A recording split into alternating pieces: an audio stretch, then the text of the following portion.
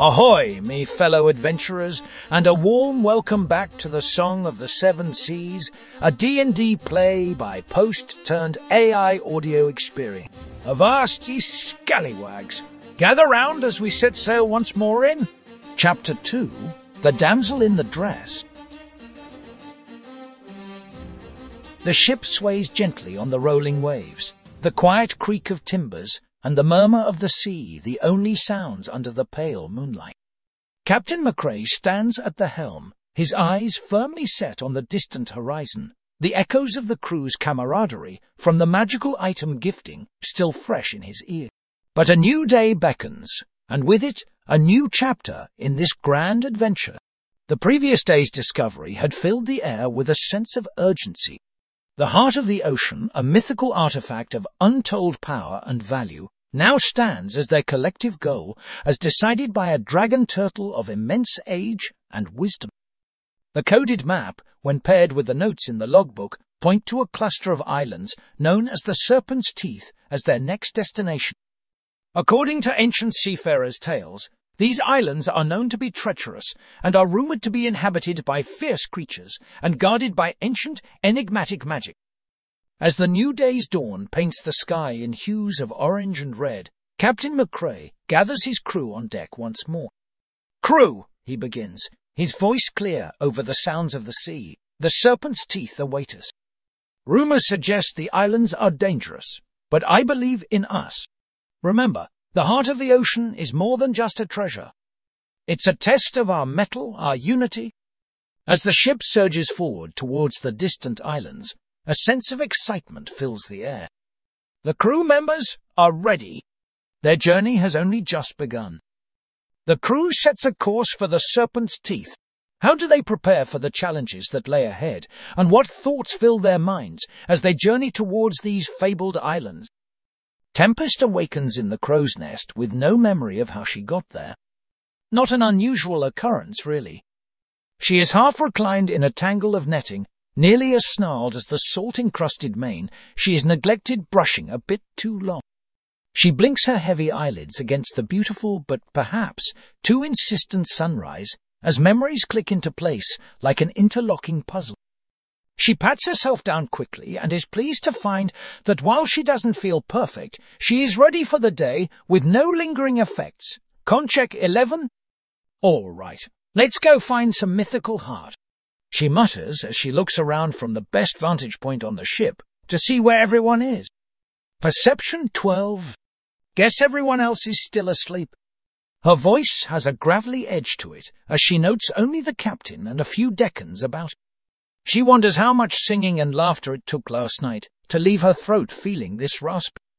She decides to climb down and go report to Captain McCrae and get her bearings, but as she begins to climb down, Athletics 6, she loses her grip on the rope and falls butt over barnacles the final 15 feet, Dex save Nate 1, landing prone on her back with a thud. Feckin' hells! She exhales in pain as she rolls over and looks at what cushioned her fall, laughing despite her pain. Why do we have so many damn sacks of potatoes on this ship? At some point during the party, Sophia had managed to slip away, probably easily since everyone was roaring drunk by the time she left.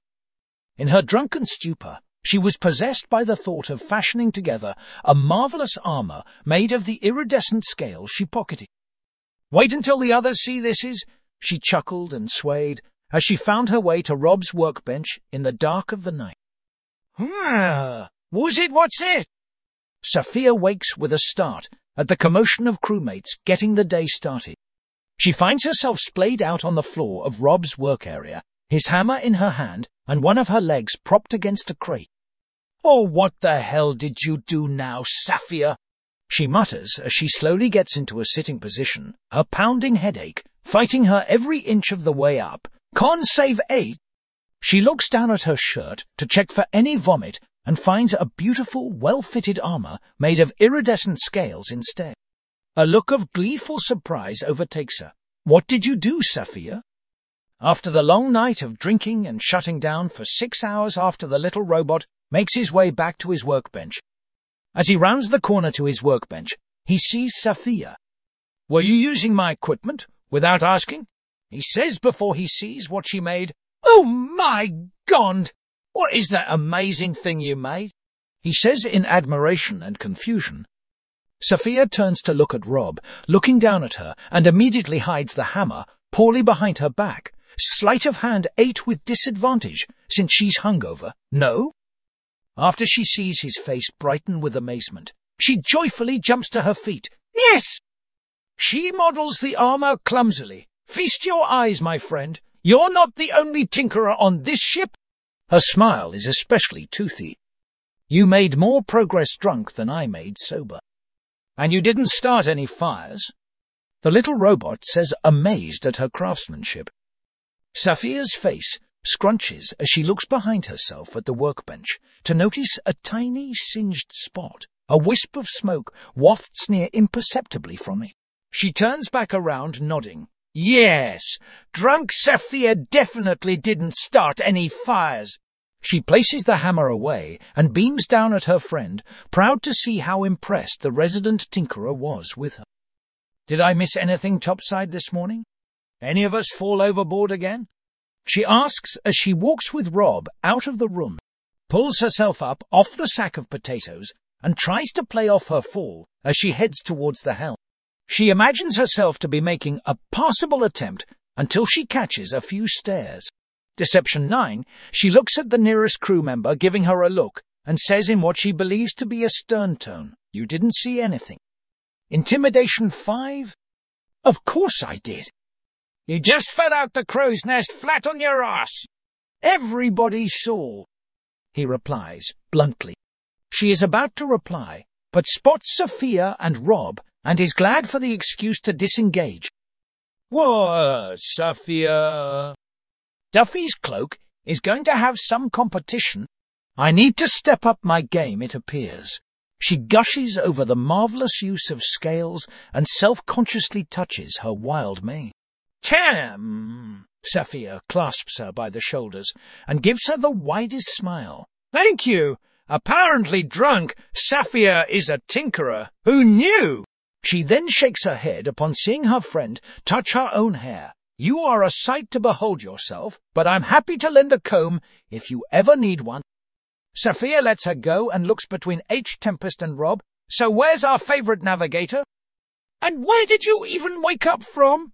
Sophia smirks at Tempest while pointing a thumb to Rob and laughs. Rob found me in his workshop. Laughs at the image. I would imagine our dear navigator to be with the captain, or possibly still studying the back of her eyelids. I wouldn't mind a bit more of that myself, but we've a heart to find. Let's go see what the captain has for us today. Bounds up a serpentine passage composed of ropes, sailors, cargo, and more to reach the helm, where they find Captain McCrae. Morning, Captain!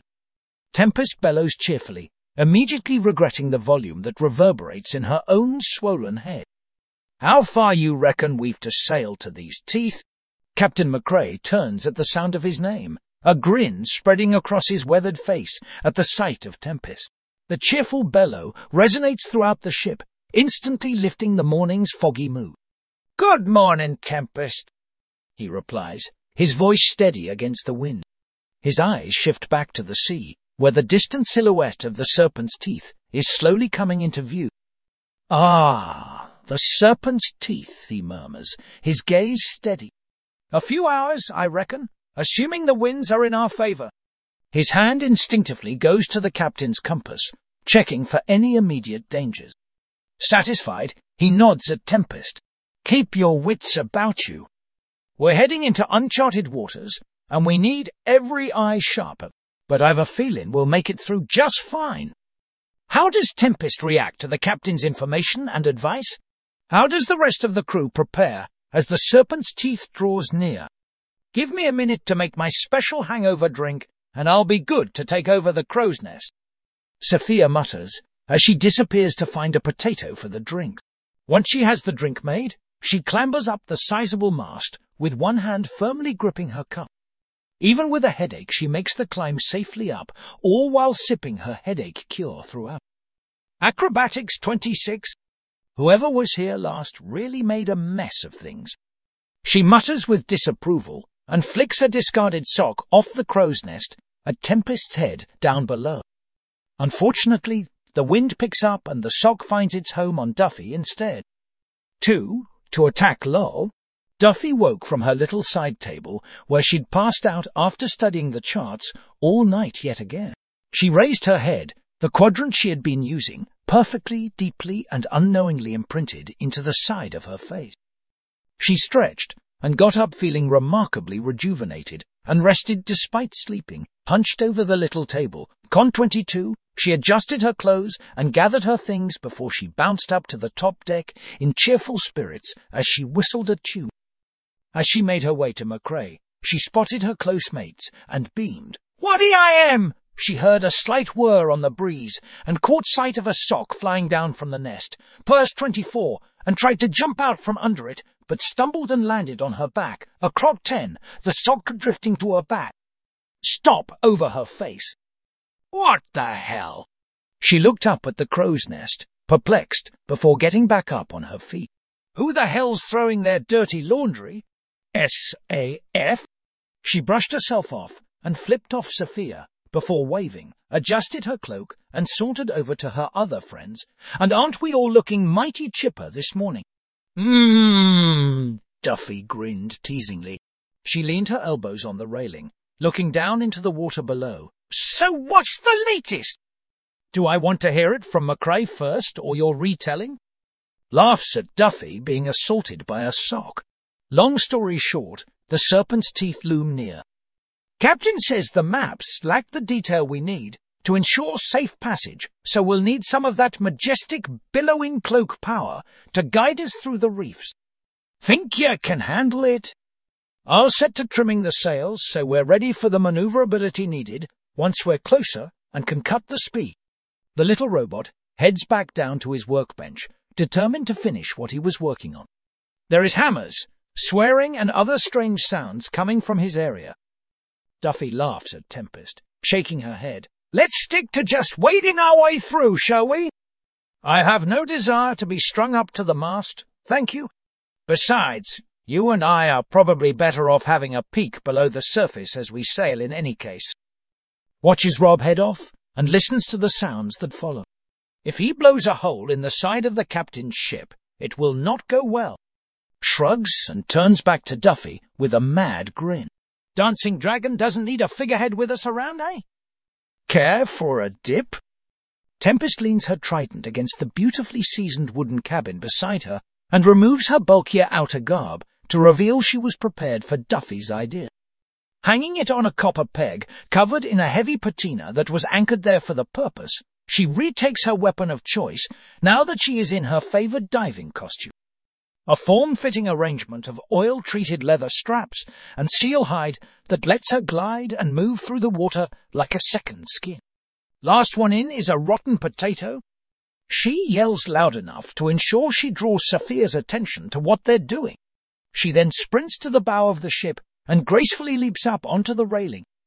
Planting one foot, she spins to face backwards as she vaults over the edge, falling forward and away from the ship as she flips Duffy the bird before arching her back into a graceful entry into the sea.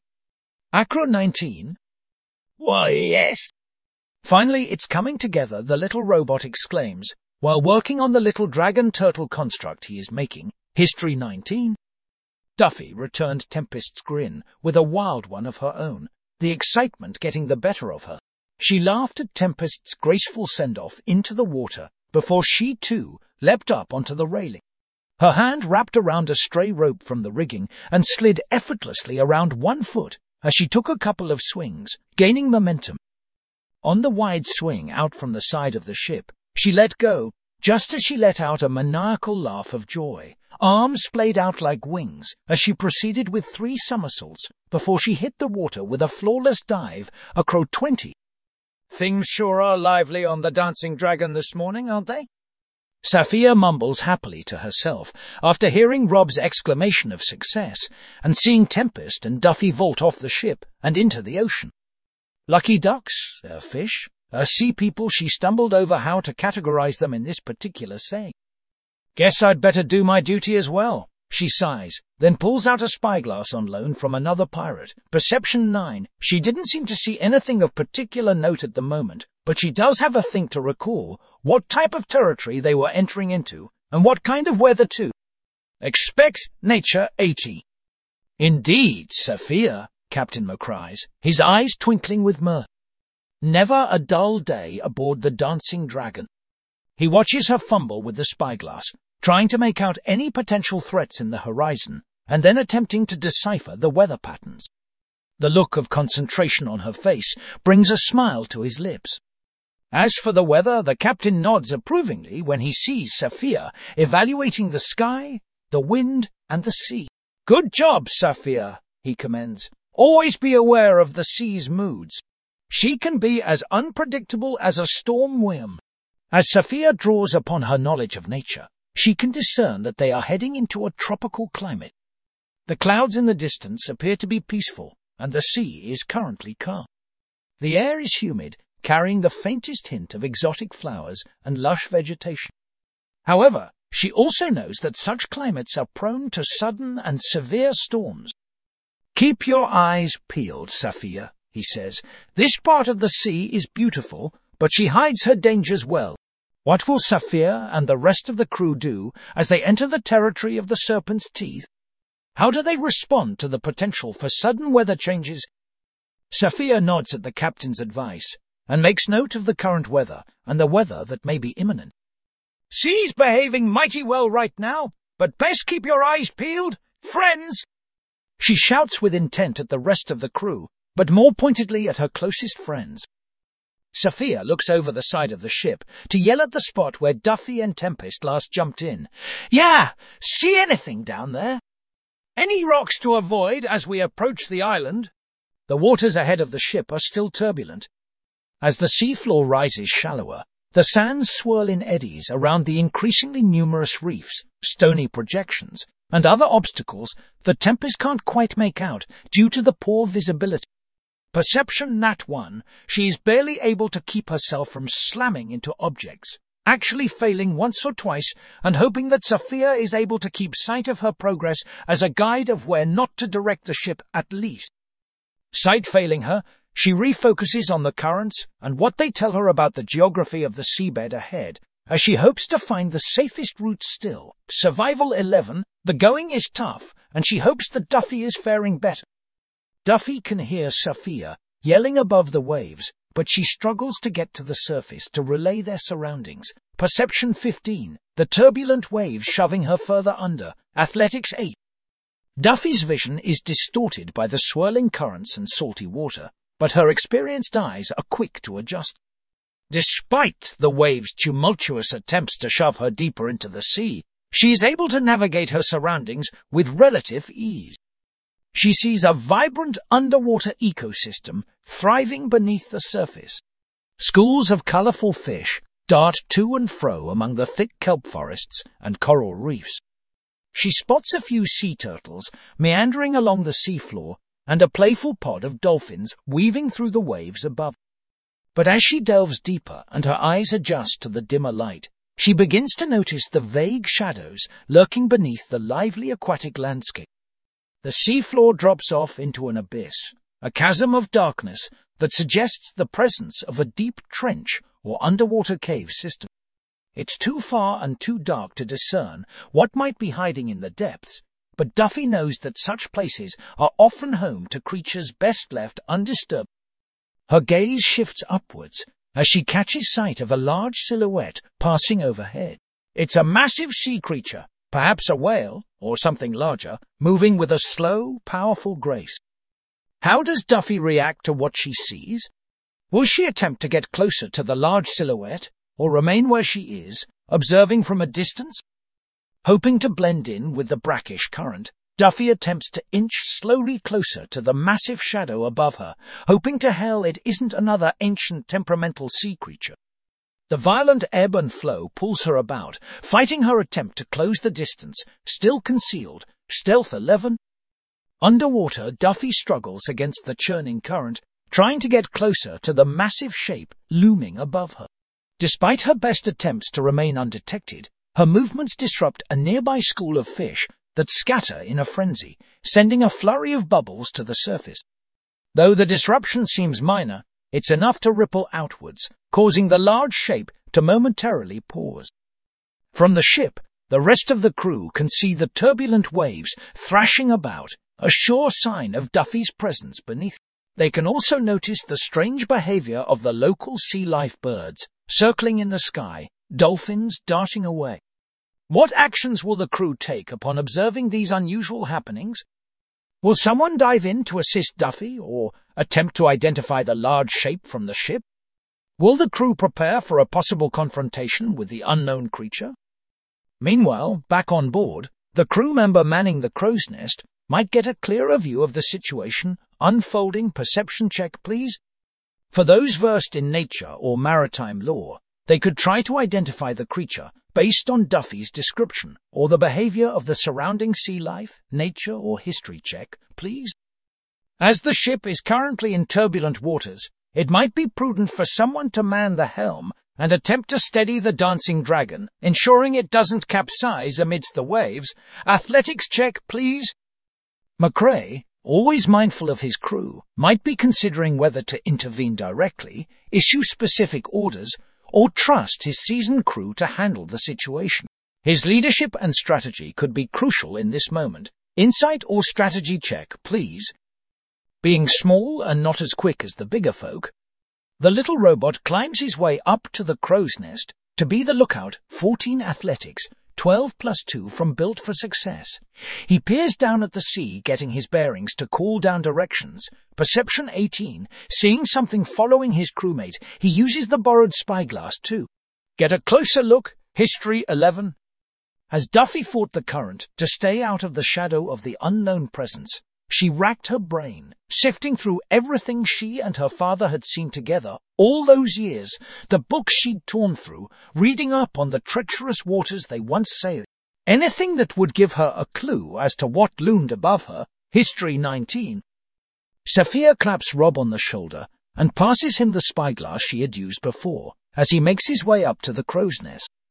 She meanwhile jumps to man the helm. Though it is not her usual station, she still manages to keep it steady enough, though it takes great effort for the novice. Athletics 11. Damn, harder than it looks, she mutters with a strained smile, just as stubborn to keep a light-hearted presence as she is in keeping the ship steady. Her preoccupation with her task at hand has her at a disadvantage, with providing insight at the moment, so she is unable to contribute any input to the situation arising. Insight 8. Sensing something is amiss in her aquatic surrounds, Tempest signals one of the passing dolphin pods for aid. Animal handling 20+ friend of the sea, the intuitive creatures offer their dorsal fin to Tempest and whisk her directly to Duffy. She scoops her from behind with the pod's assistance as the dolphins deliver the pair back to the ship, breaking the surface. Duffy, are you okay? What is that thing? Duffy's face paled, completely trying to hold down her panic as her gaze pierced Tempest. We need to get the hell back on the ship right now! Seeing the swimmers start to move away from the creature, Rob yells out HRRDTOPOPORT, ANDGETTTHEC, NNONSRRA, a DY, thinking they might need something to distract the creature and give his crewmates time to make it back to the ship. Hearing Rob's shouts of action from above, Duffy takes the opportunity to climb back up the side of the ship. She reaches up, trying to gain a foothold in the boards, but her foot slips and she crashes back down into the water. She looks up and spies Rob R.O.B. Mind throwing down a rope? She glances behind her into the shadows of the water as she waits for help and follows up with a shout, hoping to hell they know what she's talking about. A BOLAT, huh? Hearing Duffy yell, Rob ties a quick knot, but knots are not his specialty, and throws a rope down to them. Even as panic swelled amidst the crew of the Dancing Dragon, nature itself seemed to pay them no heed. The relentless sun began to descend, its brilliant rays casting long, ominous shadows upon the sea's surface. Among the discord, a sudden glint on the horizon caught the eye of Captain McCrae. His stern gaze momentarily swayed from the looming aboleth and towards the shore. There! He bellowed, pointing towards the unexpected beacon. Something's reflecting on the shore. Could be a signal, or at least a good place to dock for safety. It was hard to discern what exactly was causing the reflection. It could have been anything: glass, polished stone, a piece of metal. But in the midst of their current peril, it was a beacon of hope.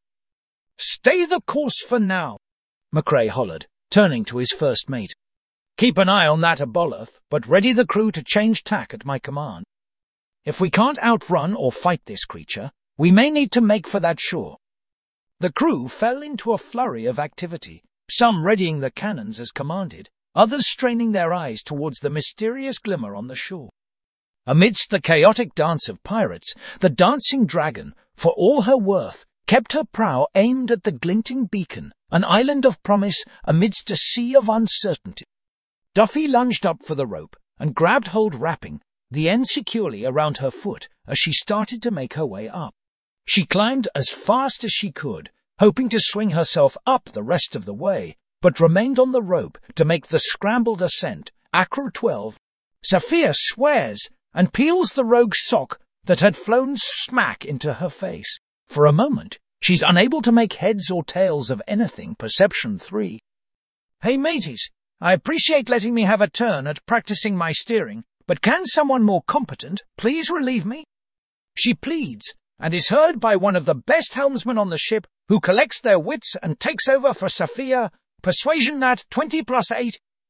"Thank you," she says hurriedly before running towards Rob near the side of the boat. She grabs some nearby rope and fashions it into a lasso before throwing it down around Tempest. "Survival 15, Temp. It's time to come up now." Sophia looks over at Duffy scrambling up the side of the ship as well. She tries to reach a hand out to her friend, but is unable to take even a finger off of the rope she has tied to Tempest. Athletics 8. "Duff, you all right?" "I'd lend you a hand, but they're busy pulling in a large, formidable catch of a sea elf." Duffy huffs a laugh as she nears the top of the railing. "It's all those goddamn potatoes!" "I'm all right, Saf." Inexplicably finding herself lassoed by Sophia, Tempest considers helping out as she's heaved out of the water, smacking against the side of the ship as it churns through the water. She has enough strength to keep from being bashed senseless by the botched rescue, Athletics 12, and yells at Sophia, "Don't let that thing eat me. It's too slimy." She cries out more insistently, urging Sophia to do all the work to save her as she dangles like a fabulously dressed marionette, watching the chaos that is their crew unfold around her. She is well aware she is capable of pulling herself onto the deck on her own at this point, and is beyond imminent danger, but is enjoying a bit of payback at her sock-loving friend's expense. Perception 22. "Pull harder, Sophia." Sophia rolls her eyes at her friend's plea. She knows for a fact that this sea elf could pull off a double axle flip back onto the boat if she wanted to. Insight 12. Yeah, I'm heaving as hard as I can, but I think you may be packing on the potatoes way too hard, Temp. Yeah, heavy a sudden wave rocks the ship, and Sophia truly loses her grasp on the rope. Lengths of it slips wildly through her fingertips as she tries desperately to maintain a solid hold once more. Athletics 5, ROBDUFFHELPME. Duffy just leapt over the railing from her own ascent when she saw Sophia struggling to haul Tempest up. She dove for the rope slipping through Sophia's hands and pulled tight. Acro 18, gaining a more stable anchor for Tempest grip. "Don't worry, Dom, I've got you. You great sacks." With a great heave, she pulled Tempest the rest of the way up, back onto the ship's deck. Athletics 17. "You guys got this." "It's a long way down if you need my help," he says with a smile, keeping his eyes on the monster to make sure it doesn't get closer. Duffy clapped Tempest on the back and nodded. "Thanks for the help down in the water." She then addressed Sophia as her head whipped about the deck, confirming everyone's whereabouts. "All right, safe." "Where's McCrae?" "What's the order?" "See, an easy way for us to get to the safe spot McCrae is pointing at." Sophia shouts up at Rob, before turning her attention back to Tempest and Duffy. "I'm fine. Just need to have a talk with the crew about hygiene later is all." She grumbles before imparting McCrae's orders to the both of them. "All hands on deck. We're staying the course towards a point in the shore McCrae saw. A few of the crew is also below deck ready at the cannons in case the creature tries anything funny."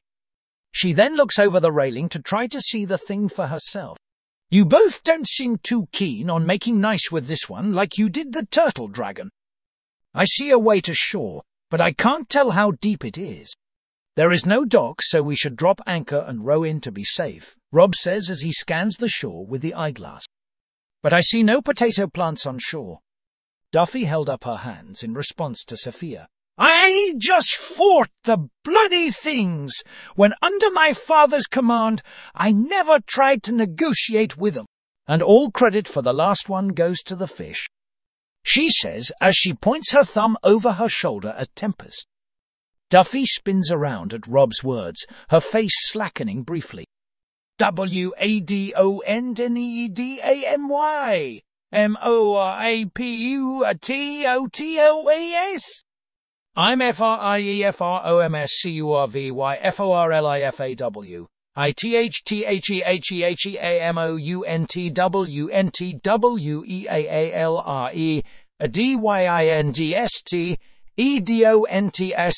DONTAU IEGEAMNVOYAGE.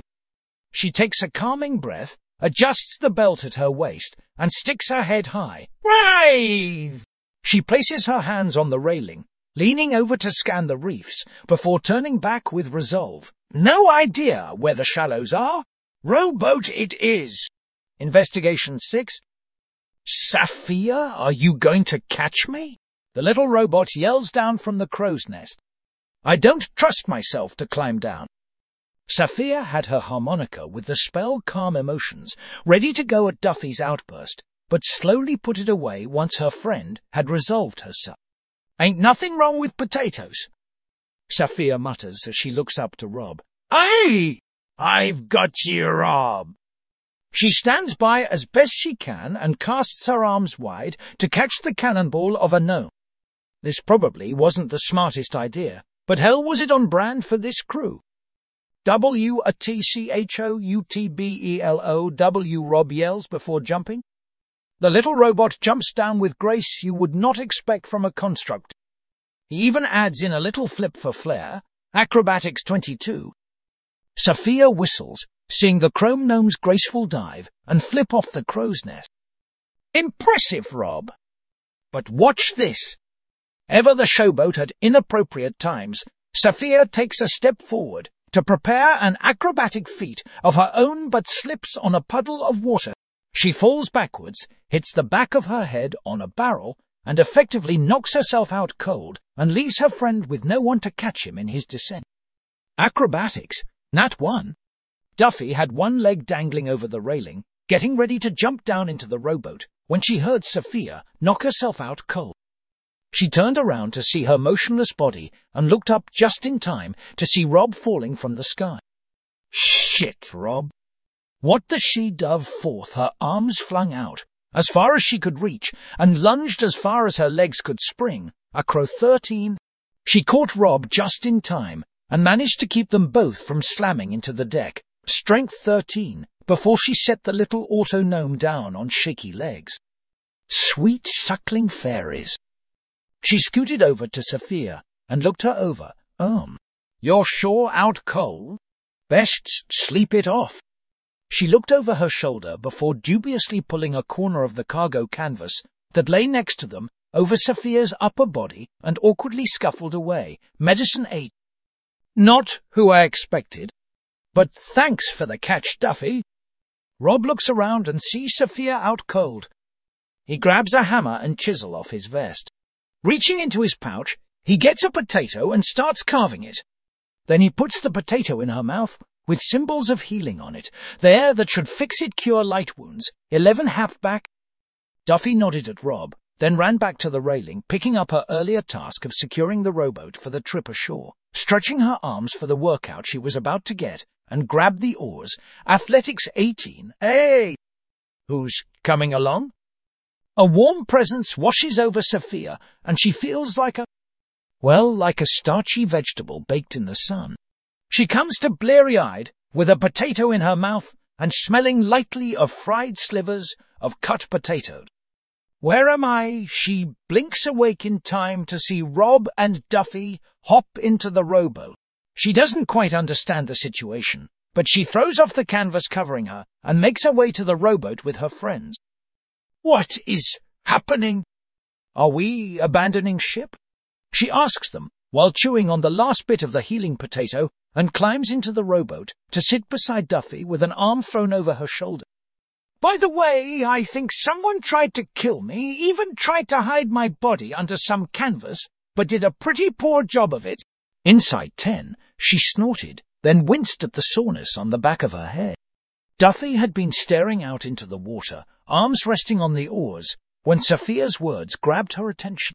She bit her tongue, stifling the laugh and snort that threatened to burst out of her. That is really weird. Weren't you just up around the crow's nest helping Rob? She shot Sophia a questioning look, then shrugged. Wonder what we'll find once we get ashore. Deception 19 watches Sophia absolutely brain herself attempting a tempest special into the sea. She looks around at her audience and shrugs.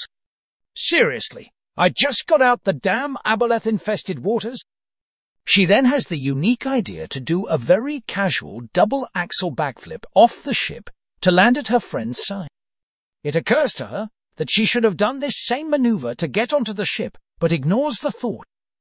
Tater! She exclaims as she moves to check on Sophia with a note of concern, seeing her eyes still rolling around her head.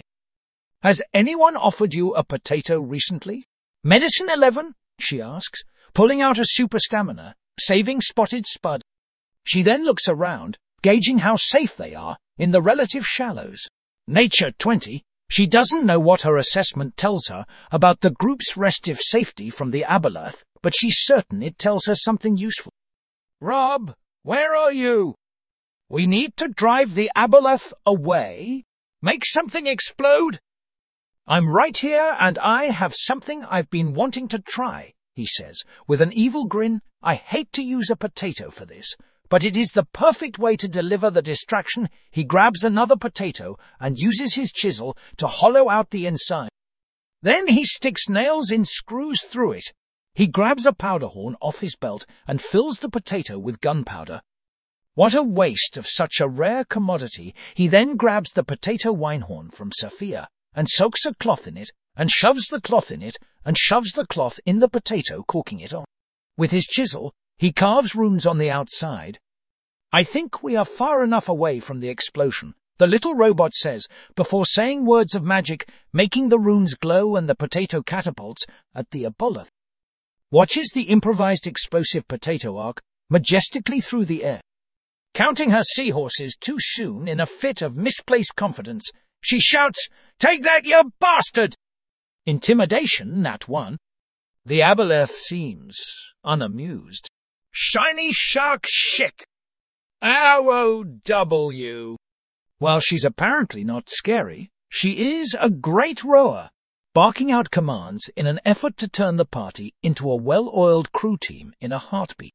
Charisma 13. What the hell were you thinking, Rob? Athletics 22.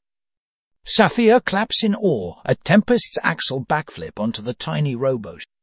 She's still not quite sure what is happening, but it looks like her friend Rob is having fun blasting a potato at the bad fish in the water.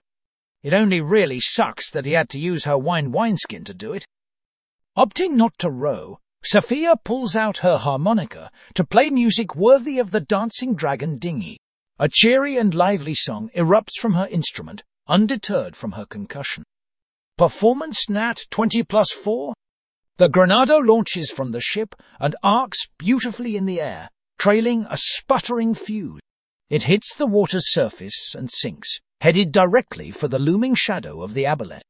For a moment, nothing happens, and then a muffled explosion sends a torrent of water shooting upward, along with a monstrous roar that shakes the very sea around them. The aboleth, now in pain and enraged, thrashes violently beneath the ocean, causing a giant swell that rocks the dancing dragon. It retreats momentarily, either from the shock of the unexpected attack or the need to nurse its wounds. It's hard to tell. Regardless, it buys the crew precious time to reach the rowboat and make their escape towards the island.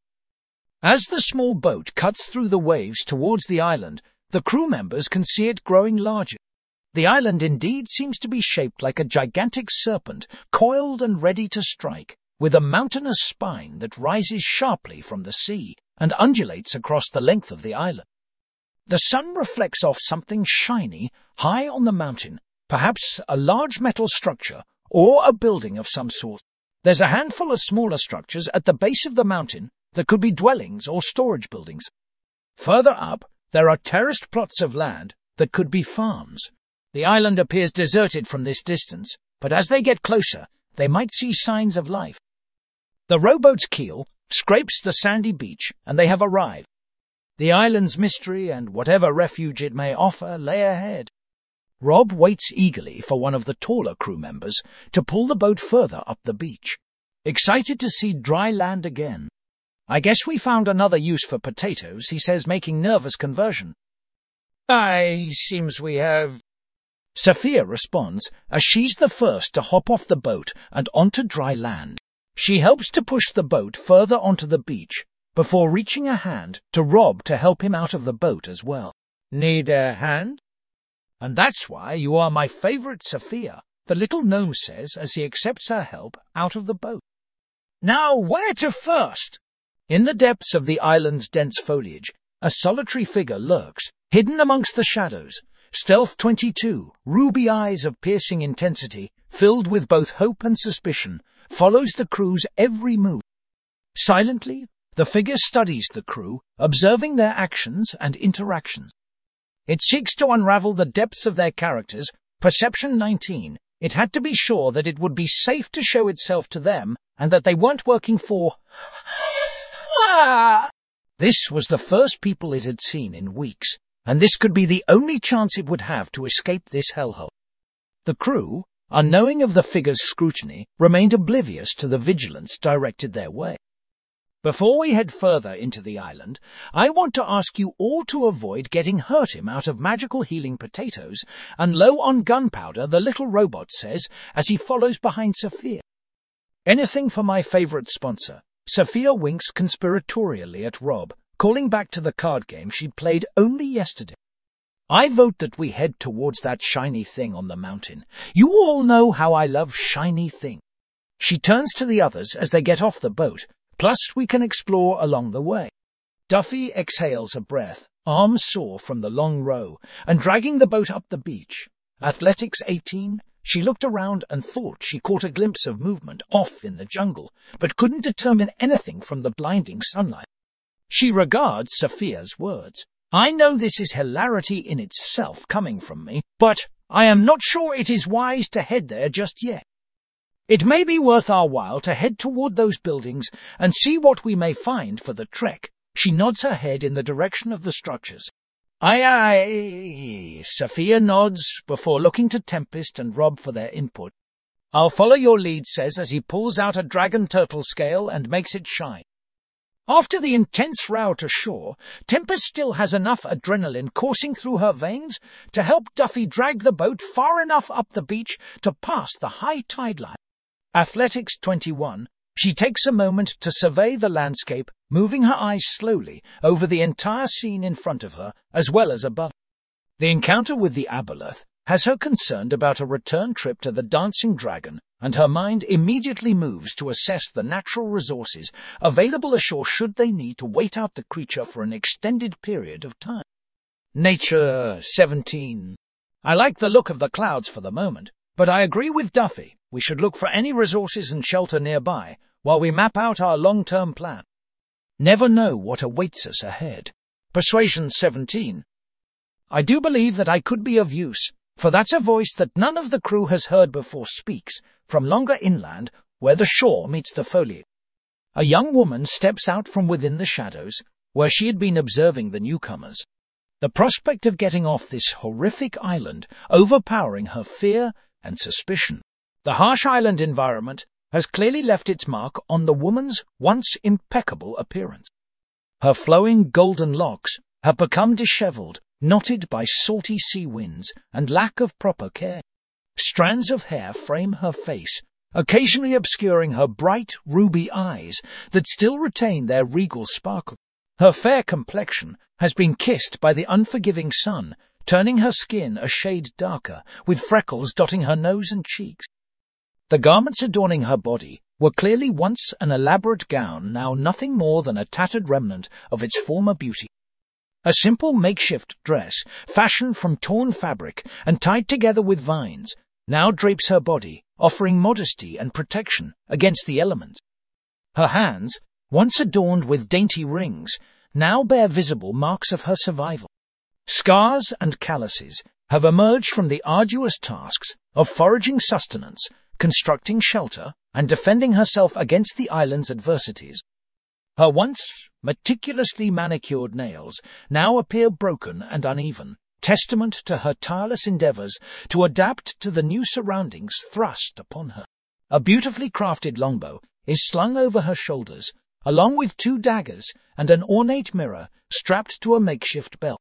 She looks at the crew with piercing eyes, trying to look just as rough, tough, and dangerous as the crew does. Deception 20. Not Nat. Isabella de Valerian Arcturus.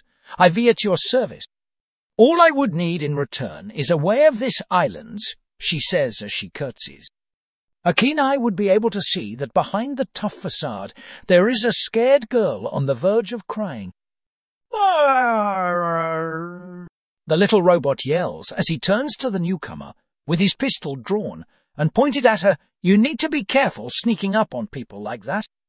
Lucky my itchy trigger finger had restrained today, he says, trying to be intimidating too. Duffy whips around, rapier in hand, and scoffs the tone coming off jokingly. You've some nerve sneaking up on a bunch of pirates like that, girl. Intimidation too. Her head turns slowly to appraise the woman that addresses them. Especially pirates that had you clocked the second you moved upwind of us. Deception 21. Tempest says to hide her utter surprise at the woman's appearance. She can't get a solid read on her intentions, but is moderately confident she is in greater need of assistance than she is a threat. Her shoulders relax at the thought. Insight 11? Sophia nods her head in agreement to Tempest's bluff and is just barely able to keep a neutral expression on her face. Deception 11? Isabella de Valle? Ern Artiticus? Who? Sophia sputters at the mouthful of a name, not entirely convinced the stranger wasn't just casting a spell on them with those words. History 4. She couldn't pronounce the person's name, but she could tell just by the slightest quiver in the person's voice and rough appearance that they were scared and had been doing their best to survive this long. Insight, Nat 20 plus 3, the half-elf lifts her hands up to signal that she was weaponless. I'm Sophia, and the others can introduce themselves to you if they want, but we're part of the Dancing Dragon. Our captain is a reasonable sort, so I'm sure a deal can be worked out between you two. A playful smile tugs her lips, but if you were to help us explore this island as best you could, without any funny business, then I think we could put in a good word or two to McCrae once we got back on the ship. How does that sound? She looks from Isabella to her crewmates behind her. Persuasion 14? Isabella's heart races as the little robot points his pistol at her, but she manages to keep her composure. She raises her hands in a gesture of peace, careful not to make any sudden movements. My apologies for startling you, little robot, Isabella says, her voice steady and sincere. I assure you I meant no harm. The water genasi's scoffing remark elicits a small smile from Isabella, appreciating the jest in her tone. She nods in acknowledgement. It did take a lot of my nerve to reveal myself to you all, but it seems like I was never really hidden from you. Insight 8? Isabella's gaze shifts to Tempest. She meets her gaze steadily, a hint of admiration in her expression. I can see that your crew is experienced and perceptive, especially in picking up on my movements, Isabella acknowledges. Sophia's butchering of her name causes Isabella's eye to twitch for a moment. She takes a deep breath and gives Sophia an understanding nod, appreciating her effort. Isabella's ruby eyes flicker with a mixture of relief and curiosity as she listens to Sophia's response. Her facade of toughness wavers slightly, revealing glimpses of vulnerability hidden beneath the surface. She nods appreciatively at Sophia's gesture of being weaponless, sensing the genuine intention behind it. "Thank you, Sophia," Isabella replies, her voice softer now, the tremor barely concealed. "Your offer is more than generous, and I assure you I am more than capable of assisting in your explorations. No funny business, I promise. I'll do anything I can to help you, if you can promise me a way off this island, maybe some clean clothes as well."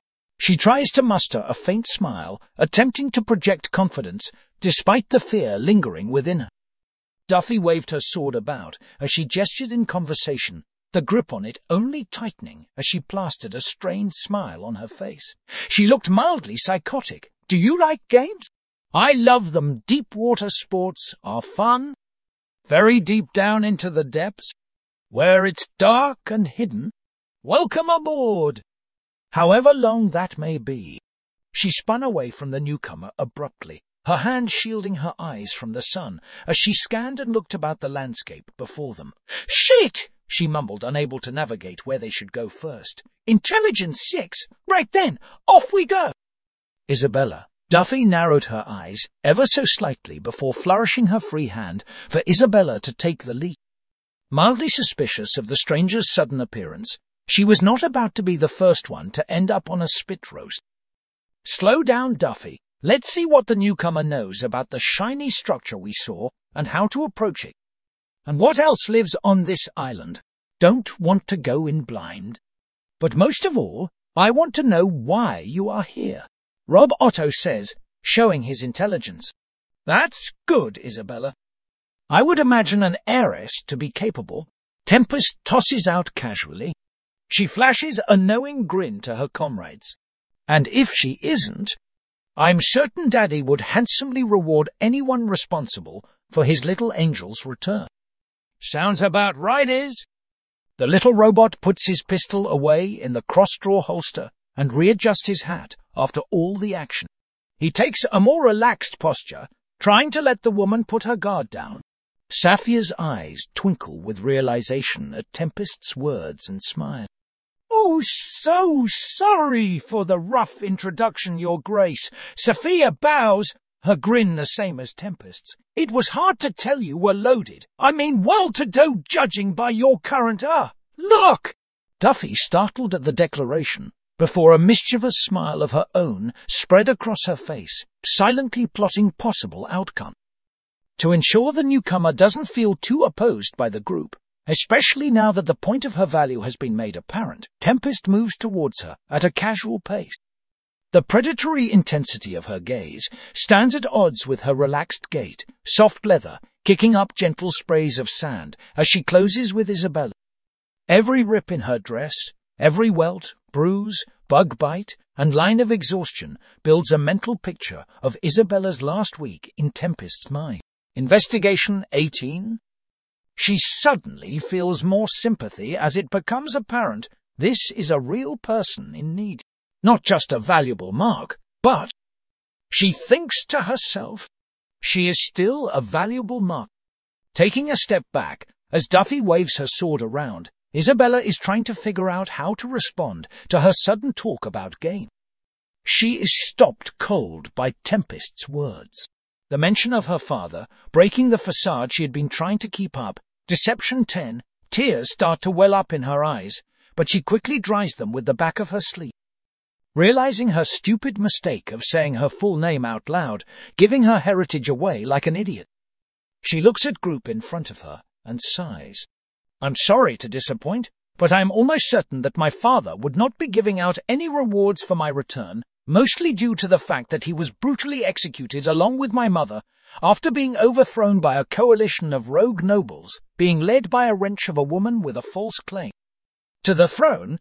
She says all this while trying to hold her composure, standing with a straight back.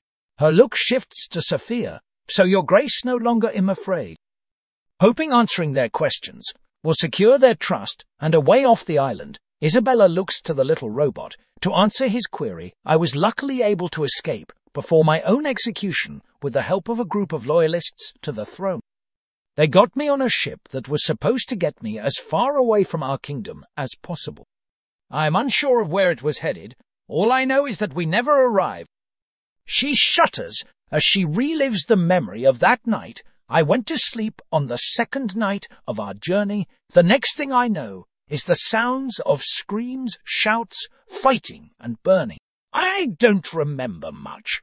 I think I must have hit my head, 'cause I remember a sharp pain from the back of my head. The next thing I know, I woke up on the shore of this horrible island. She looks to her tattered clothes and to the state of her scarred hands. I do not know how long it has been since then. I lost track of the days some time ago, as surviving has been my only goal. You can't imagine how relieved I was when I saw your ship. I tried to signal you so you would come save me. She looks to the mirror at her side. After listening to Isabella's tale, Tempest says, "Don't be afraid, friend. We're much nicer than we look, as long as you answer one question correctly." Persuasion 16. She leans in closely, a not entirely unpleasant mix of an unwashed body and the hint of a syrupy sweetness on her breath, likely the remnants of a foraged meal from earlier. How do you feel about potatoes? When Tempest walks up to her, she unwillingly scrounges her nose from the smell potatoes. The peasant's food? Insight 15. Isabella asks, very confused, while raising an eyebrow at the unexpected question. Sophia listens to the sour story and knows that Isabella's words ring true. Insight 18. Lucky you made it out alive then. She walks up to put a sympathetic hand on Isabella's shoulder. Also, potatoes are the pirate's food. Sophia's voice is corrective with an undercurrent of playfulness. In time it'll be your best friend, lover, God, you'll see. She snickers before looking over at the structures, dotting the base of the mountain off in the distance. Why didn't you take refuge in any of those buildings there? Nobody willing to help you out. If the captain is okay with it, you could be a pirate. It's more than being a noble or princess. We get potatoes and gunpowder, Rob says, with an evil smile. Duffy exhaled quietly, feeling significantly more relaxed at Isabella's story, and shrugged to herself. Anything goes funny with this one, and there's enough hungry sea creatures roaming about. She thrust her rapier back into her belt before clapping Isabella on the shoulder with too much enthusiasm. Strength 16, and laughed heartily. Stick with us. We'll whip you up into proper rough shape well enough, she said with a wink. She leaned into Isabella and whispered theatrically, Don't bring any socks aboard. And not one single damn potato. Duffy cleared her throat and added as an afterthought, Apologies for them improper introductions. I am Duffy, she announced, with an exaggerated curtsy and flourish of her arm. Isabella listens attentively to Sophia's words, grateful for her understanding and sympathetic gesture. She manages a faint smile at Sophia's playful comment about potatoes, finding a glimmer of humor in the situation. I didn't take refuge in those buildings because of the giant spider that has made it its home, Isabella explains, her voice tinged with a hint of fear. When I first got here, I went up there to see if I could use it as a shelter. Everything was covered in webs. It wasn't long before the spider sensed my presence and attacked. I barely made it away with my life. She shudders thinking about the disgusting creature. Isabella turns her attention to Rob, pondering his offer to become a pirate. The evil smile on his face raises a mix of curiosity and concern within her pirate. Ha! She muses aloud. It's certainly a different path than the one I've known, and I'm not sure that it's a lifestyle that's fit for me, but at this point, I'm willing to consider anything that helps me survive and find a way off this accursed island. Duffy's energetic reaction and jovial laughter catch Isabella off guard, but she can't help but chuckle at the pirate's enthusiasm. She appreciates the light-heartedness in Duffy's approach, providing a brief respite from the grim circumstances. You are all certainly a peculiar bunch, And I must say I don't understand your obsession with potatoes and socks. But it's a pleasure to meet you all, even under these circumstances. She curtsies, her bureaucratic former life showing through. She looks to the little robot and the sea elf. I'm sorry, I didn't get your names. Oh, yes, you are right. Skipped right over that when I pointed the pistol at you. I am Rob Otto Nick, the little robot says, as he removes his hat and gives her a bow showing his hairless silver head. Eyes light up at the mention of the giant spider. She looks around the group. Betcha! We could tame it! Sophia scrunches her face at Tempest's bet and shakes her head before throwing her arm over her sea elf friend. This apparent spider whisperer is Tempest, by the way. She points a thumb at her before continuing. Now, Temp, having a giant spider as a pet is a big responsibility. It's way different than having dolphin friends. For one, spiders can't breathe underwater. Did I not mention that? My apologies.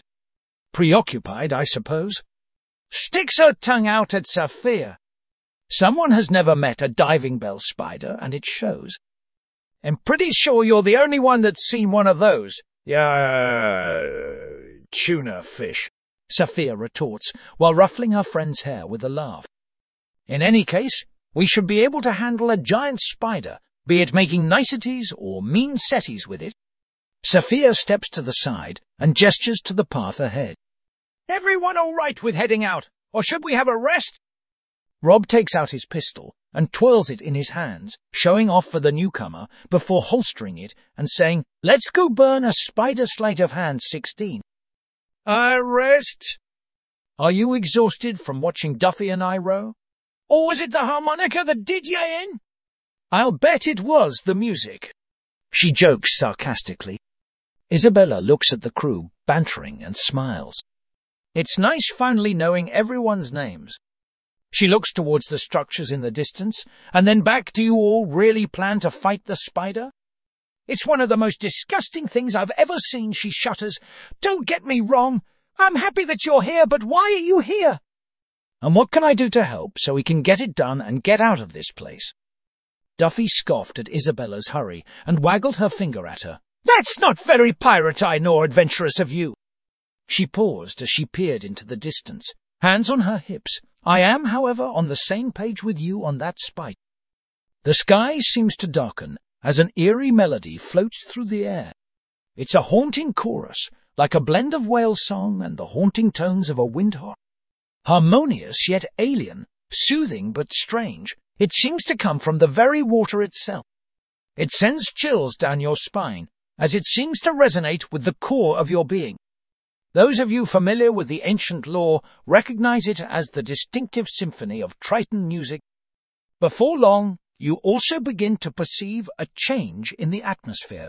The sea seems to grow more turbulent, its waves larger and its mood more tempestuous.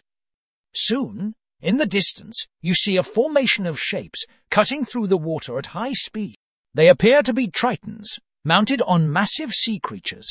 Their tridents gleam in the waning light of the setting sun, forming an intimidating tableau against the backdrop of the open sea. It's the Triton War Party, a formidable force feared across the realms. History 18, Perception 26. Nat 20 Tempest is the first to recognize the Triton's arrival and what it means. She and her people have a long history with them. Her blood runs colder than usual and the good humor drops from her face. Follow me. Now, we need to leave, and the spider is far less worrisome.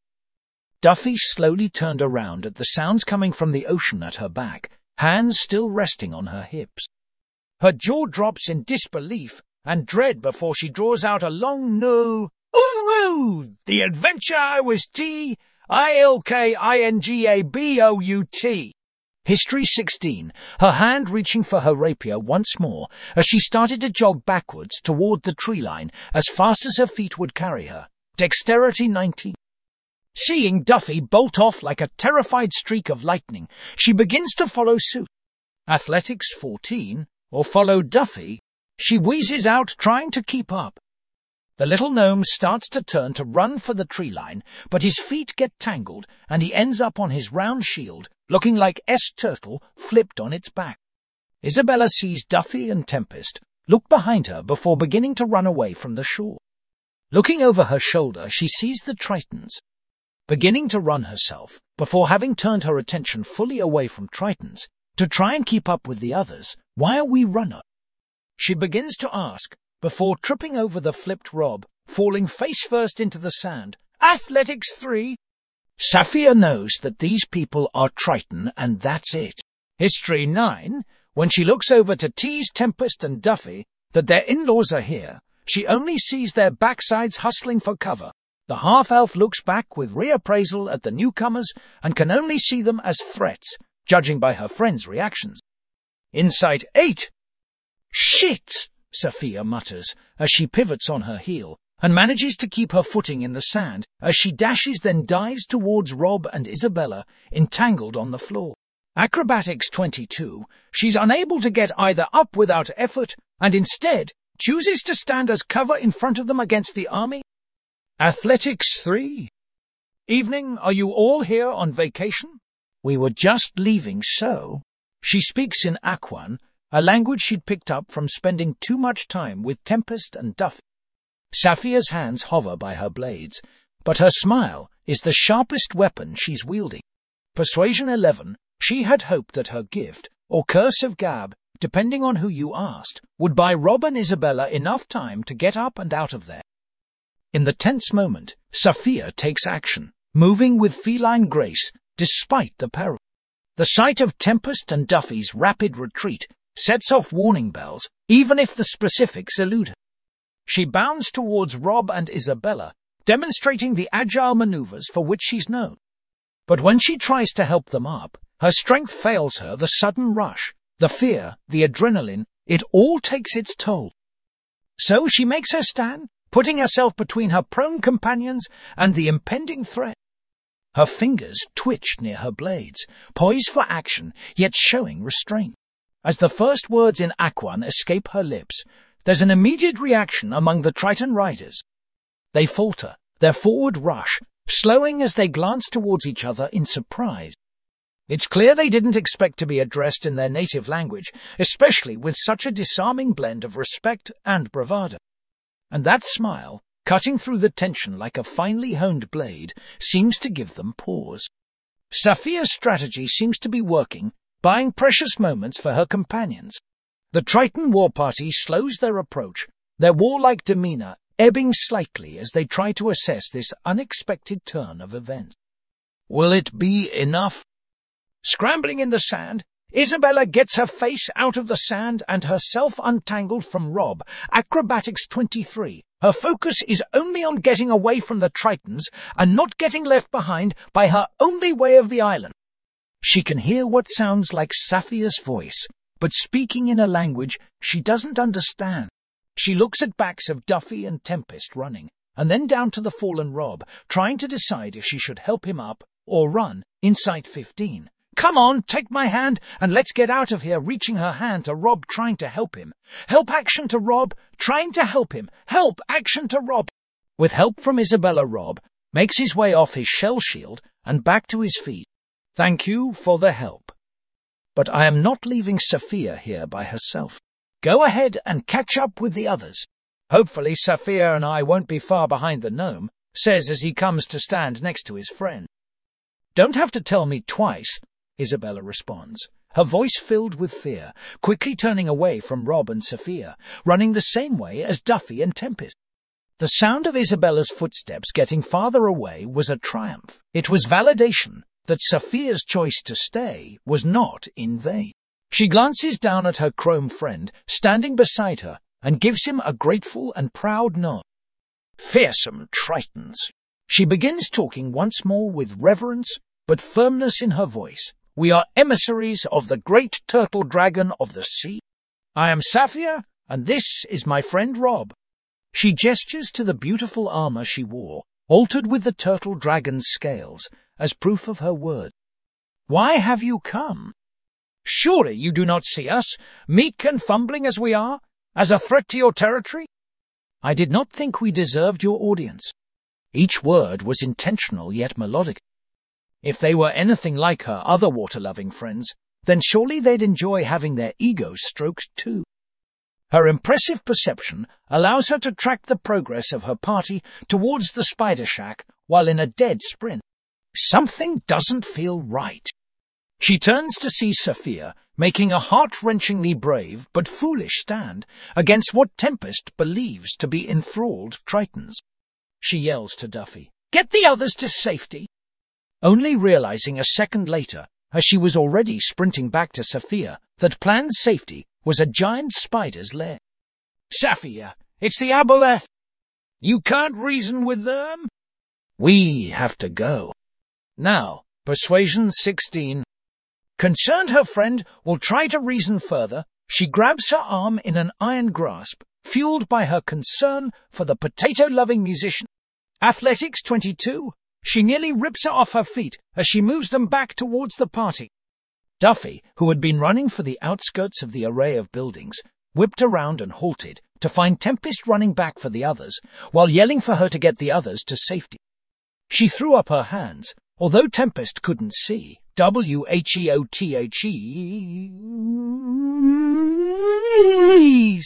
You're all back there, holding an audience with death? The Triton war party watches closely as the events unfold, their progress still paused by Sophia's words and the strange back and forth of the group. They seem to be taking Sophia's claims into consideration, their eyes lingering on her turtle dragon scale armor. However, it's clear that they're still on edge. A few of the Tritons have a distant look in their eyes, their expressions blank and eerily calm. Sophia's soothing words seem to penetrate through this vacant expression, causing some of them to visibly flint. Rob stands tall next to Sophia, supporting her stance with his unwavering presence. His reassurance seems to give her strength, and her speech gains momentum. The Tritons flinch once more when Tempest's voice cuts through the quiet of the evening. Their gazes are drawn to the sea elf as she breaks away from the group and starts running back towards the standoff. The wariness in their expressions deepens at her words, which suggests something more complex and dangerous at play. From a distance, the Triton leader, distinguished by his ornate armor, exchanges a quick glance with his second-in-command. They appear to be silently debating their next move, their eyes flicking from Tempest and Sophia to the island and then the direction that Isabella and Duffy fled. In this moment of tension, what will you all do? Remember, sometimes a tactical retreat is the best option, but the decision ultimately lies with you. More insistent now. This is not the time. Come! Duffy did not dare venture back toward the party just yet. She knew these were not creatures to toy with. She remained planted where she had stopped to call after Tempest, scarcely breathing as she watched her crewmates foolishly try to talk their way out of the situation. She tried to grab Rob and Sophia's attention as loud as she dared without drawing too much on herself, gesturing harshly for them to make a run for it, but her companions paid her no mind. Persuasion 5, looking over at Tempest as she tries to pull Sophia and him back to the woods. The gnome says they haven't shown any aggression yet, Tempest. Let's see what they are here for before we run like we did something bad. Turning back to the Triton group, Rob looks over, trying to discern the party intentions, rushing onto the beach like this. Insight 10. Finally catching up to Duffy, if only because she has stopped running, Isabella stands next to her panting and looks at her questioningly. What are they doing? I thought we were running away from them. Also, why were we running away from them? Also, what's this about an aboleth? A look of recognition followed by fear in her eyes. History 13. As Duffy studied the events unfold between her crewmates and the Triton's hand resting readily on her sword, she cast Isabella a quick glance and shook her head at the bombardment of questions that said, "Not now." She tilted her head toward the commotion, gesturing to wait and see for herself. Intimidation 16. Before more questions can leave her mouth, Duffy's glance shuts her up. Charisma save 10, obviously more scared of Duffy, then set on getting answers. My gods! She's intimidating, Isabella thinks, as she follows Duffy's gesture and looks towards whatever is about to go down. Sophia bristles at Tempest's frantic interjection and holds on her arm. The uproar of her friend's arrival undercuts what semblance of decorum she and Rob had built up till now with the Tritons, as small as it may be. She tries to shrug her friend off, but to no avail. The sea elf's fear and resolution keeps her clamped on tight to her arm. Athletics, 10. Finding the moment forfeited, she abandons her words to instead focus on the non-verbal looks shared between the Triton general and second-in-command. Despite being of a different race, she is still able to recognize the look of curiosity and confusion on their faces. Sophia follows their line of sight and looks back towards where Duffy and Isabella ran off to, inside 14. I believe they are wondering what we are doing here. They also keep looking back towards where our other friends fled to. She whispers to Rob before sharing a calm smile with Tempest. It will be all right, Tempest. It will be all right, Tempest. Persuasion, 13. Sophia straightens her posture and brings herself back up to her full height before addressing the Tritons once more. With a clear voice, she leaves the war party with a verbal line in the sand. We are no threat to you, and as the Turtle Dragon's emissaries, you will leave us be. Intimidation, 25. She begins to herd Tempest and Rob away from the Tritons with as much dignity and finality as she can until the three of them reach Duffy and Isabella. Sophia's words echo across the sandy beach, an impressive display of assertiveness. The Triton leader and his second-in-command exchange another glance, their expressions unreadable. The tension in the air grows almost tangible, but no weapons are drawn. Instead, after a long moment, the Triton leader nods towards Sophia in a stiff gesture of acknowledgement. Without breaking eye contact, he signals to his troops. The Triton war party lowers their weapons and slowly begin to recede back into the ocean. The Tritons' gazes linger on Sophia and her companions, the tension ebbing away, but replaced with a curious wariness. It's clear they're not happy about the situation, but they're willing to let the group leave. For now, Tempest's pleas seem to fall on deaf ears, though Duffy and Isabella's apprehension is palpable even from their safe distance. Despite the nerve-wracking circumstances, the group manages to leave the beach intact and with their dignity. You find yourselves on the edge of the island, catching your breaths as the Tritons disappear beneath the ocean waves. The sun is setting, casting long shadows that seem to dance with the flickering lights in the array of buildings in the distance. The evening air is calm, but there's a lingering sense of uncertainty and urgency. What's your next move? Duffy lets out the longest breath, feeling nothing but drained relief. She glances at the retreating daylight with wariness and impatience before looking back around at Isabella and the other three along the shoreline.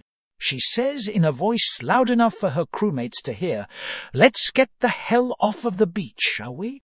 Slightly deflated at having misread the situation so horribly, she begins to doubt her memories and understandings of what aboleths are capable of. But no, she remembers clearly the great telepathic beast that enslaved so many sea dwellers and sent them against her people's land-dwelling cousin. History 17. Correct or overly cautious, she is quiet for the moment and numbly follows Duffy's direction. Yes, of course. Maybe we should pull the boat up further and hide it under some brush before we go further inland. Also, it's getting dark, and I don't want to be caught in the dark by a giant spider. Isabella, do you know a safe place where we can rest? Rob says as he watches the Tritons leave. Isabella looks to Rob and nods. Yes, we can go to my shelters. She looks to the waning daylight. It's a bit of a walk from here, but we should be able to get to it before it gets fully dark. Sophia nods along with the next plan, and as the others turn to move on, she hangs back. The proud and resolute smile she held in front of the Tritons falters now that they were out of harm's way. She can feel her heart thumping in her chest. She looks up to see the backs of her friends walking in front of her, and she is happy at the sight of them unharmed.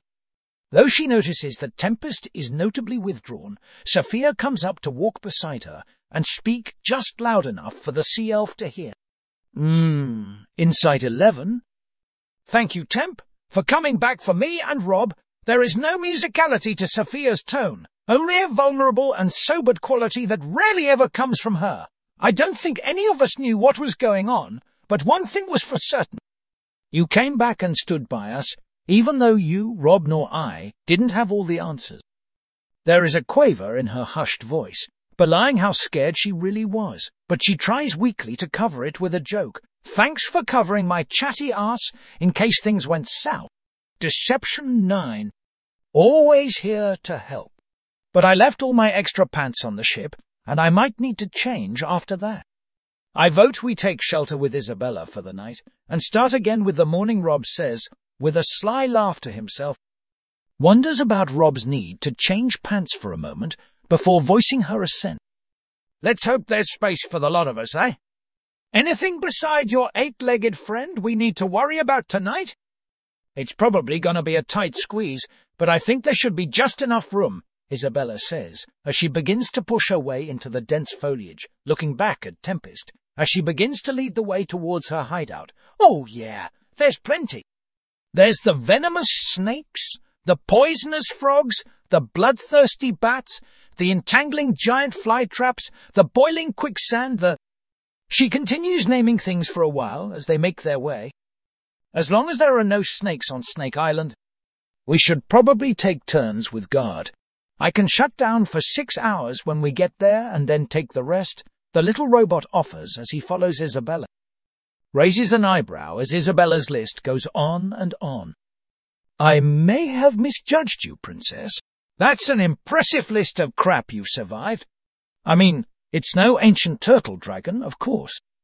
But still, not bad. Docking under a branch, Isabella answers, sometimes my dad would take me hunting. I never liked it much, but I think if it wasn't for that, I wouldn't have made it stopping for a moment, as the last of Tempest's words sinks in weight. Did you just say ancient dragon turtle? Like from the books and fairy tales? History 16. Oh, you probably mean it's as some kind of metaphor. I get it. She says she starts to walk again, stepping around some suspicious-looking sand. Laughs and just shares a knowing smile with her friends. Something like that. This particular history book just hasn't been written yet.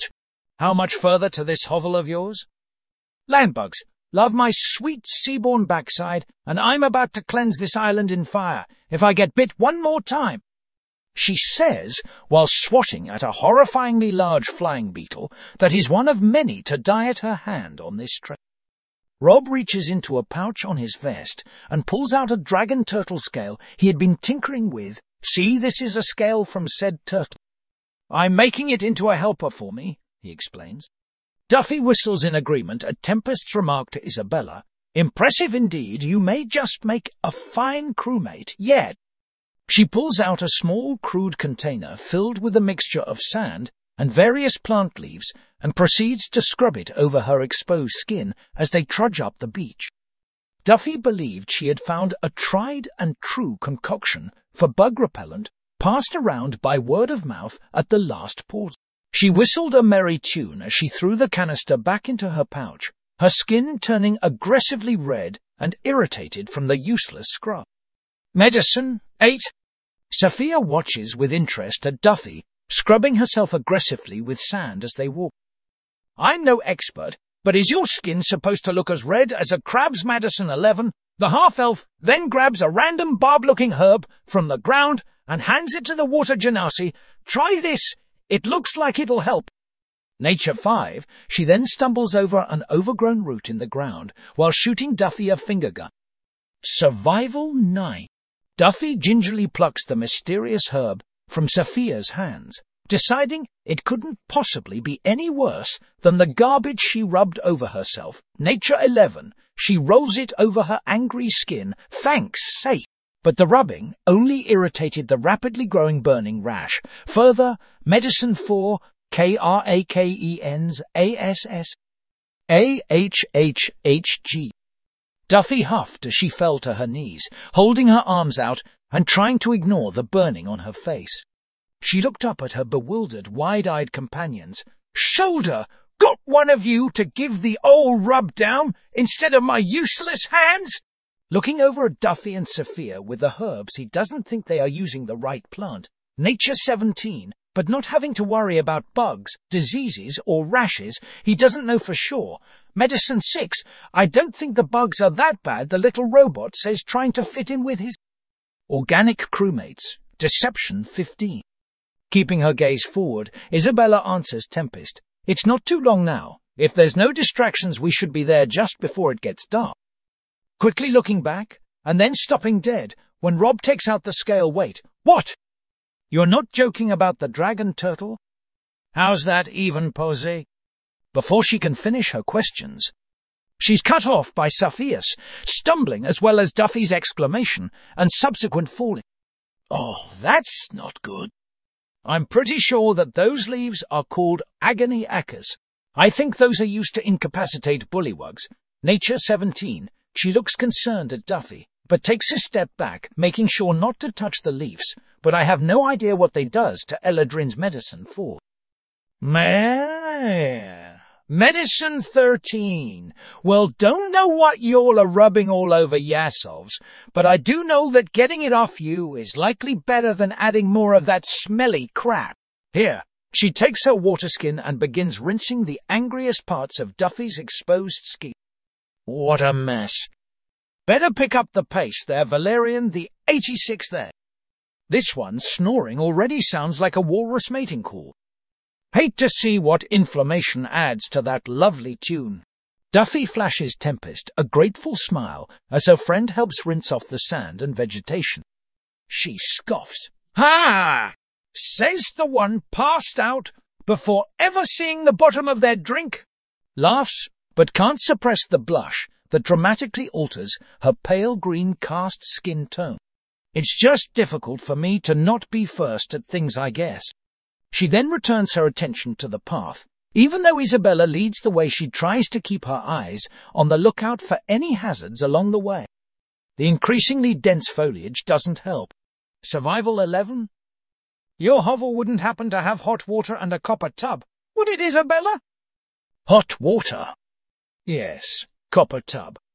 No, Isabella answers matter-of-factly, but it's too close to dark to start to boil water. The fire isn't worth the risk of the things that seek the light in the dark, her words spoken as someone who had to learn it the hard way. The foliage begins to clear a bit, letting in more of the fading sunlight. A relatively massive mosquito lands on Sophia's shoulder, and Tempest reacts instinctively to crush it under her open palm with a loud smack of skin on skin. Athletics 12, Dex save 11, gotcha. Shit, Temp. Sophia's more startled than hurt, but she still levies a disgusted look on her face upon seeing the messy aftermath of mosquito bites on her own shoulder and Tempest's hand. Con save 17. See me, you bug slapper. She manages to snatch Tempest's other hand and use it to quickly wipe off her shoulder with a self-satisfied smile. Thanks. Sleight of hand 15. That bug was almost the size of my head, Rob said, exaggerating, or hoping he is doing that right. Deception 20. As the group pushes through the dense foliage, it suddenly parts, revealing Isabella's makeshift shelter standing in front of them. It's a humble and haphazard construction, clearly born out of necessity rather than craftsmanship. It looks like she has relied on the limited resources available to her on the island, resulting in a shelter that appears rough and barely held together. The structure is composed of a mishmash of materials scavenged from the surrounding environment and debris that washed up on the shore. Crude wooden poles, likely fallen tree branches, form the framework of the shelter, their uneven lengths and jagged edges giving it an untamed appearance. It's evident that Isabella struggled to find suitable pieces, resulting in a structure that leans slightly to one side. The roof is a patchwork of large leaves, ripped and torn, providing only partial coverage against the elements. The leaves are crudely woven and secured to the framework with vines and twine, but gaps are visible, allowing glimpses of the sky above. Rainwater drips through the imperfections, hinting at the shelter's limited protection during storms. The walls consist of a combination of woven vines, makeshift curtains of long grass, and scraps of torn fabric salvaged from the shipwreck. The materials are roughly attached to the framework, some barely hanging on, revealing glimpses of the interior from certain angles. It's clear that Isabella's focus was on functionality rather than aesthetics or structural stability. Inside, the shelter is sparsely furnished. A lumpy bed, made from a jumble of leaves and moss, covers the ground, providing a rudimentary place to rest. A small hearth, made from stacked rocks, serves as a cooking area, with remnants of charred wood and ashes suggesting previous fires. The surroundings bear witness to her struggle to survive. Broken branches and discarded items are scattered haphazardly, serving as crude tools. It's a scene of makeshift solutions and makeshift survival where functionality takes precedence over finesse. Isabella looks to the fading sun. Almost completely gone at this point. Looks like we made it just in time. She looks back to the crew as they enter the clearing, sorry for the mess. I didn't expect guests, she says jokingly with a half smile, as she tries to replicate some of the banter she has heard. The others exchange. Duffy took in her surroundings. At the sight of Isabella's sanctuary, the signs of her survival evident on every surface. She ran a finger along the structure, rubbing invisible debris between her thumb and forefinger as she broke into a grin. I suppose it must do. She winced as she smiled the action, setting off the pain of the still very red and angry burning reaction done to her face. Looks like everything you would need. I can shut down and then do 2 and then 3, Odd watch Rob offers as the group settles into Isabella's place. Duffy nods at Rob and looks about the group. I'll take first, seeing as there's no way in hell I'll be getting any rest right now, she states, as she savagely scratches at her now itchy skin. Walks right in and finds a soft pile amidst the chaos, which she hardly notices. She sits on her claimed nest and pulls off her custom footwear. Resembling standard boots at a glance, they're extremely thin, lightweight and form-fitting, so as not to impede underwater movement. The material is obviously a rare aquatic hide, as it repels water magnificently. For all of the consideration of their design, however, when Tempest removes them, the small space immediately fills with a reek that you're certain you could taste. Nice place. Quite cozy, really. I'll be up before the sun, so the watch sounds good to me. Wake me when you're done if I'm not up already, Rob. She props her head on the putrid-smelling boots without seeming to notice the musk and is snoring within a minute. Isabella scrunches up her nose from the smell of Tempest boots. Not a fan of the smell, but deciding that not commenting on it would be the smartest decision to make at the moment.